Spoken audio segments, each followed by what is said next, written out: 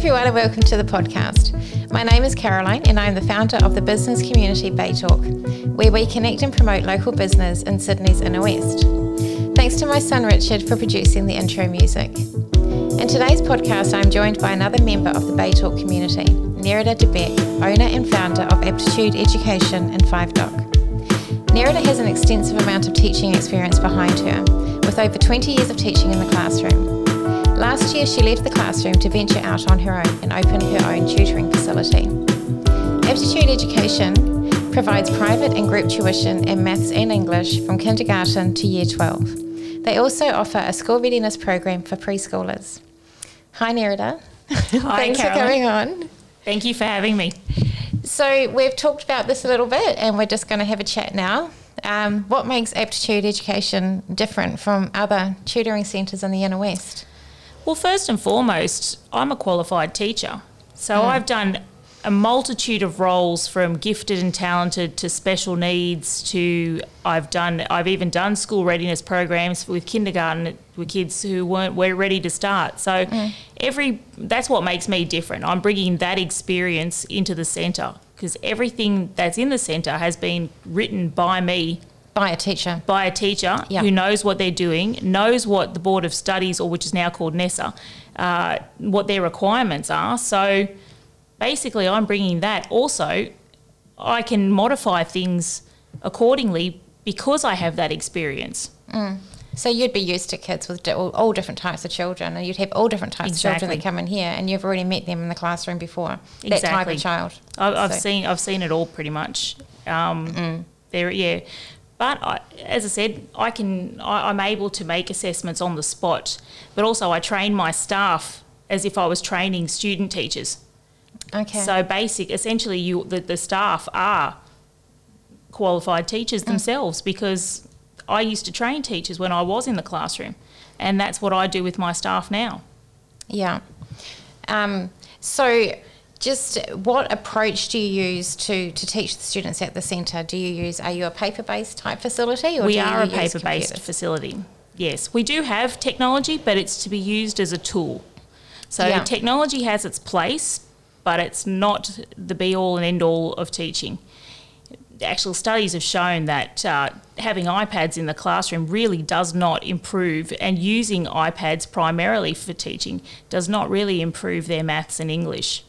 Well, there's a lot, isn't there, in the whole paper, pen, brain communication? But you need to encourage things like fine motor skills, which is using the smaller muscles in your hands and your wrists and your fingers in order to be able to write and use scissors and things that we take for granted. But they actually need to be built up. With an iPad, you're only touching a screen or swiping. You're really not using those fine motor skills. But also, we want kids to learn. We want to be able to break things down to its simplest form. So I've actually written programs for every grade and every level, because we do multiple levels in certain grades. Yeah. And those booklets, they allow us to break things down to its simplest form, to gauge their understanding. And it's not until but we can't do that with an iPad or a computer program. Computer programs in tutoring should not be at all. No, really, they're not effective. You're wasting so almost money. like a good kind of reinforcer type thing, would you think? Like, learn the basics at school at tutoring, and that with pen and paper. Then if you're wanting to just add a little bit more to the mix. Hey, technology is great if you want to revise, but if you don't understand something, technology is not going to teach you that.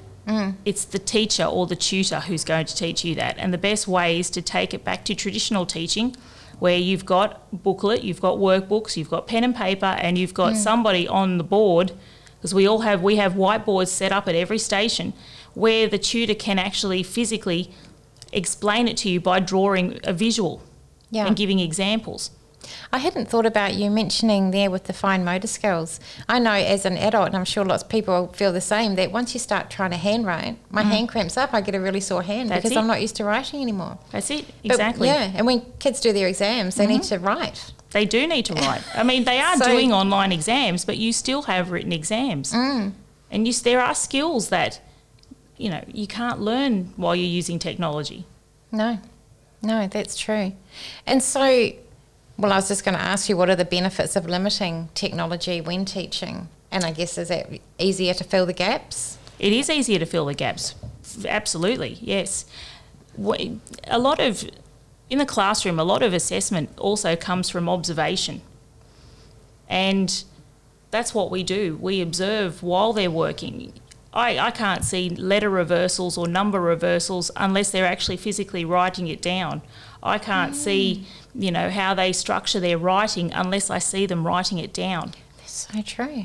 So when they're doing a maths equation, if they're doing it just online, you can't see where in their workings they just missed a step, got a little bit wrong. It. But not only that, their working out shows their thought processes. I can't evaluate that unless I actually see it on the paper. Yeah. So, which you don't get from computer programs. So with you limiting using technology, what the teaching materials you use, you've written up yourself? I've written them. I've put them together. I've taken different sources and put them together. But those booklets that I make up, they only form like a backbone to the course. I then can take them apart, add more material if I think I need to go back over some concepts that they haven't, because they weren't ready to move on in the first place, or or I feel that somebody along the line, some teacher has missed out teaching certain things. So it helps us to fill in the gaps better when I can go back and add to those booklets. Yeah. Because we don't move on from a concept until I'm happy with that everybody, that the individual, if it's an individual session, or the group has grasped that concept. Or if I think it's too easy, I can also supplement it with harder work, more challenging tasks, more open-ended tasks, so that you're still on that concept, but they're having to apply it now. They're using their higher order thinking skills. Okay. Yeah. So a lot of and nowadays problem solving wasn't really dealt with as well as it should have been in the past in schools. So that's an area that across the board people do need building up in. So that extension work that we can give does allow them to improve and work on their problem solving skills while revising and practicing the content that they've just learned. So they can keep up the current workload and what's in the curriculum that they have to know, and also revise and get their current skills up. Yeah. So with students, what's the biggest concern that you currently see with students? One thing that, it's not really children's fault, is multiplication. Things like timetables. Actually, they call multiplication facts now, but it's still the same thing. Oh, is that the new term? It's a new term, yes. Okay. I remember the last time I had to write reports, we weren't allowed to call them times tables, you had to call them multiplication facts. Okay. Yeah, but same thing. Same essentially. Yeah. Look, people ask me, I usually say to parents, because parents are unaware that their kids don't even know their times tables, and I usually say, listen, times tables are one of the building blocks. For everything else that comes before and after what you're doing now, you really do need to learn your times tables. And parents, once you bring it to their attention, that's fine. But then the next question they ask you is, how do I go about doing that? Yeah. And that's fine. That's the right question to ask. Well, how we go about doing that is you can do the old-fashioned method, the way we learnt at school, which was rote, and that does help. It worked for me. I mean, I know I don't have to even think now. It's just there. Yeah, it worked for me too. 7/856. I just know it because I just know. That's it. You memorised it. Yeah. And having a chart at home on the wall where they can, in your child's bedroom, where they can just practice it, doing the little times tables tests, which you can find on the internet for free. And there's the songs. There's the songs. Yeah, we've all sung the songs. Yeah, there is songs you can purchase on. I think YouTube might have them. Maths Rocks, I think it's called. Yeah. I have used that in the past, and that's fine. Kids love that. Or you can buy CDs. There are a multitude of ways you can do it, but I do recommend getting children to write it down. It's when they keep writing it down that it sort of sinks in. It stays in their memory. But back it up with something else like songs, or there's plenty of free games. I know I use Mental Maths Train. Yeah, we've used that. Yeah, and that also goes through all 4 operations, so you can use that And there's mathsdrills.com if you want to get multiplication grids for kids to practice on. There's a whole heap of things out on the internet that you can use that they don't cost anything. Maths Rocks, I think you got to pay for. However, you know, there. If you go on YouTube, just type in what you want. YouTube has it. But there's no magic button, is there? It's just repetition. It's repetition. It's practice, and more practice. That's it. That's all it is. Yeah. I mean, I often do it just with the little one in the car. Just say, like, just tell me the 7 times tables. We'll just sort of randomly do it, just randomly. Yeah, that's it, exactly. So it's not a stressful thing for them to feel like they've got to learn it. It's just kind of just happens. Yeah, exactly. And do it. You know, if you've got 5 minutes, ask a few questions. Yeah. You know? So what about homework? When kids come here, do they get a double dose of homework from you and then they've got to get the homework done at school? Good question. Thoughts? No, they don't get homework from us. I know when I was the classroom teacher, I had to report on whether they were handing homework in or not. And we actually had put that into the reports, and high schools do look at that when they go in. And when you go for your enrolment, they ask to see your report. They look at that. It comes under work habits, study habits. It used to annoy me as the classroom teacher when I had to report on that and kids were saying, I'm sorry, I didn't do my homework because I had homework from my tutoring centre. Very frustrating as the teacher. It is frustrating. The tutoring centre is not the one writing your report. I was. Your school homework is, first and foremost what you should be doing, not your tutoring homework. Well, school is where you learn. That's your foundation of your learning. So the teacher really needs to take precedent over it, doesn't she? Over the tutor. Yeah, exactly. They take priority, over. But not only that, we can use the homework. If you don't understand something in your homework. I was going to ask you that, yeah. We can use that. You can bring that in and we will explain it. Because usually, even if you're in a group, because that's the first thing we do is we ask, was there anything this week that you had trouble with at school? That way we can tailor it to the needs of the students. And you know what? I'm just thinking now, for a kid in the classroom with 30 other kids, they don't want to put their hand up and say, I don't get it. But to be in a safe place where they feel comfortable to just ask you or ask Daniel, I don't understand this, can you go through it with me? Exactly. Kids relaxed, not stressed that the other peers are thinking, oh my gosh, you don't know that. Because half of them probably don't know either. Well, that's it. You find that when a child does come in and say, hey, I don't understand the jump strategy, or I didn't understand how to do this strategy. I don't understand the jump strategy. Yeah, there you go. That's all right, I'll explain it to you later. I'll draw it on the board. Thanks, I'll have a listen. But in all honesty, kids come in with their homework. The first thing we do is we say, right, let's all go over it. So it not only cements the concept in the minds of the ones who do have a sound understanding, it's revision for them, which is always good. Yeah. You always have to make links to things, you don't just do a concept once and then forget it. You constantly go over things. So it's good for them, but for the others the others are probably thinking, I wouldn't mind somebody going over that again for me too, because I don't recall at the moment what it is. So it then improves and reinforces their understanding.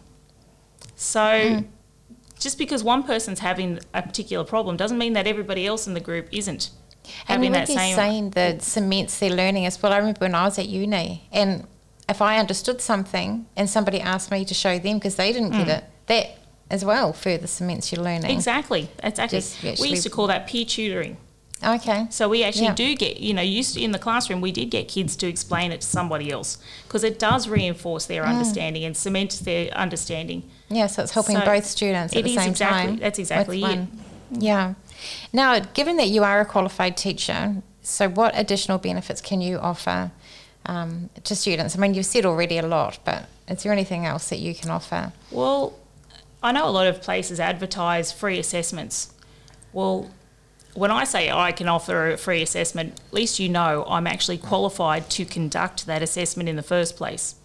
So any findings, when I look at it, and any findings that or any problems that I see in an assessment, I'm qualified to tell you what's wrong and what probably caused that, what needs to be built up, how we can go about fixing it. I can go about formulating strategies and designing programs based on what I see. And actually, another thing from that, because you're the person doing the assessment, identifying the gap, knows what the child needs or the student needs, and you're actually the person that's going to be implementing the program and doing the program to teach the child. It's not second-hand knowledge that you're passing on to another tutor. No. So it's that really holistic thing that you've identified the problem, worked with the student, and you're the one that's going to fix the problem as well. Not only that, the tutors actually come to me when they see things that need to be changed or adapted. In fact, I actually have staff meetings with my teachers before their shift and say, right, or afterwards we stay back and they tell me what did they notice, because their observations are just as valuable as mine. Oh, absolutely. And then when I can go and get out the booklet and have a look at what was happening, or have a look at the writing samples and have a look at what was happening and what, based on what they've told me. So we kind of work as a team. We all work together. I lead the team. I make the final decisions, but their input is just as valuable as mine because they're seeing it too. And they're very popular too. They are popular, with yes. the kids, you know. They're really, for me to have Natalie say when I say, oh, you've got tutoring tonight, to say yay. Yeah. That's not normal. They have fun too. They have fun. I hear Natalie giggling. Yeah. And, and that's what we want. We don't want it to be a drag. We don't want it to be boring. Sometimes it's going to be a bit boring because of the content. You know, you can't, we try to jazz it up as much as we can. You try to vary strategies. But at the end of the day, it helps to have a little bit of a laugh, a little bit of a giggle, a bit of a joke. It makes the time more enjoyable, more pleasant. So they don't have this, oh gosh, I've got to go to tutoring sort of attitude. And they walk away having learnt something but having a good time as well. Exactly. Almost like doing a workout that's to really cool music. Yeah, you've done a really good workout, but because you were having fun, you didn't notice how good a workout you've done. You can enjoy tutoring. You can enjoy it, yeah. So even though you're a qualified teacher, your prices are really reasonable. So what's your thought process about the price that you set for the classes? Well, from what I've seen in the classroom and through the different education systems I've worked in, and now what I'm seeing with the problems that students are bringing into the centre, it seems that tutoring's now becoming a necessity. It's not. Once upon a time, it used to be a luxury item for families who could afford it. Now it's not. Now it's becoming a necessity because the gaps that are forming in students' learning with, it could be different government policies. It could be a variety of different teachers, different teaching styles, a clash your child might be having with their teacher, the approach the school takes. It could be a multitude of things. There could even be problems in your child's learning from like that where you couldn't identify unless you did a psychometric test. Things like that. They're now becoming more frequent. The teacher's job is quite full on now, isn't it? It is. It's hard being a teacher. Yeah, a lot to cover, especially if you've got children in your class that are struggling or have got different needs, to look after that child and the rest of the class. Of course, there's going to be kids that fall through the cracks. Well, once upon a time, that's it, exactly. And look, once upon a time, we used to have teachers where that used to take children out for special needs or for gifted and talented. But funding restrictions cut those. They're the first things that get cut. Yeah. And teachers' aides, let's face it, they're great to have in the classroom. They don't replace the teacher. They just act as a help for the teacher. Yeah, and they're not there all day. But they're not there all day. And I know with the system of education that I worked in, we were limited as to how much teacher's aid time we got. We didn't have the funding to provide that.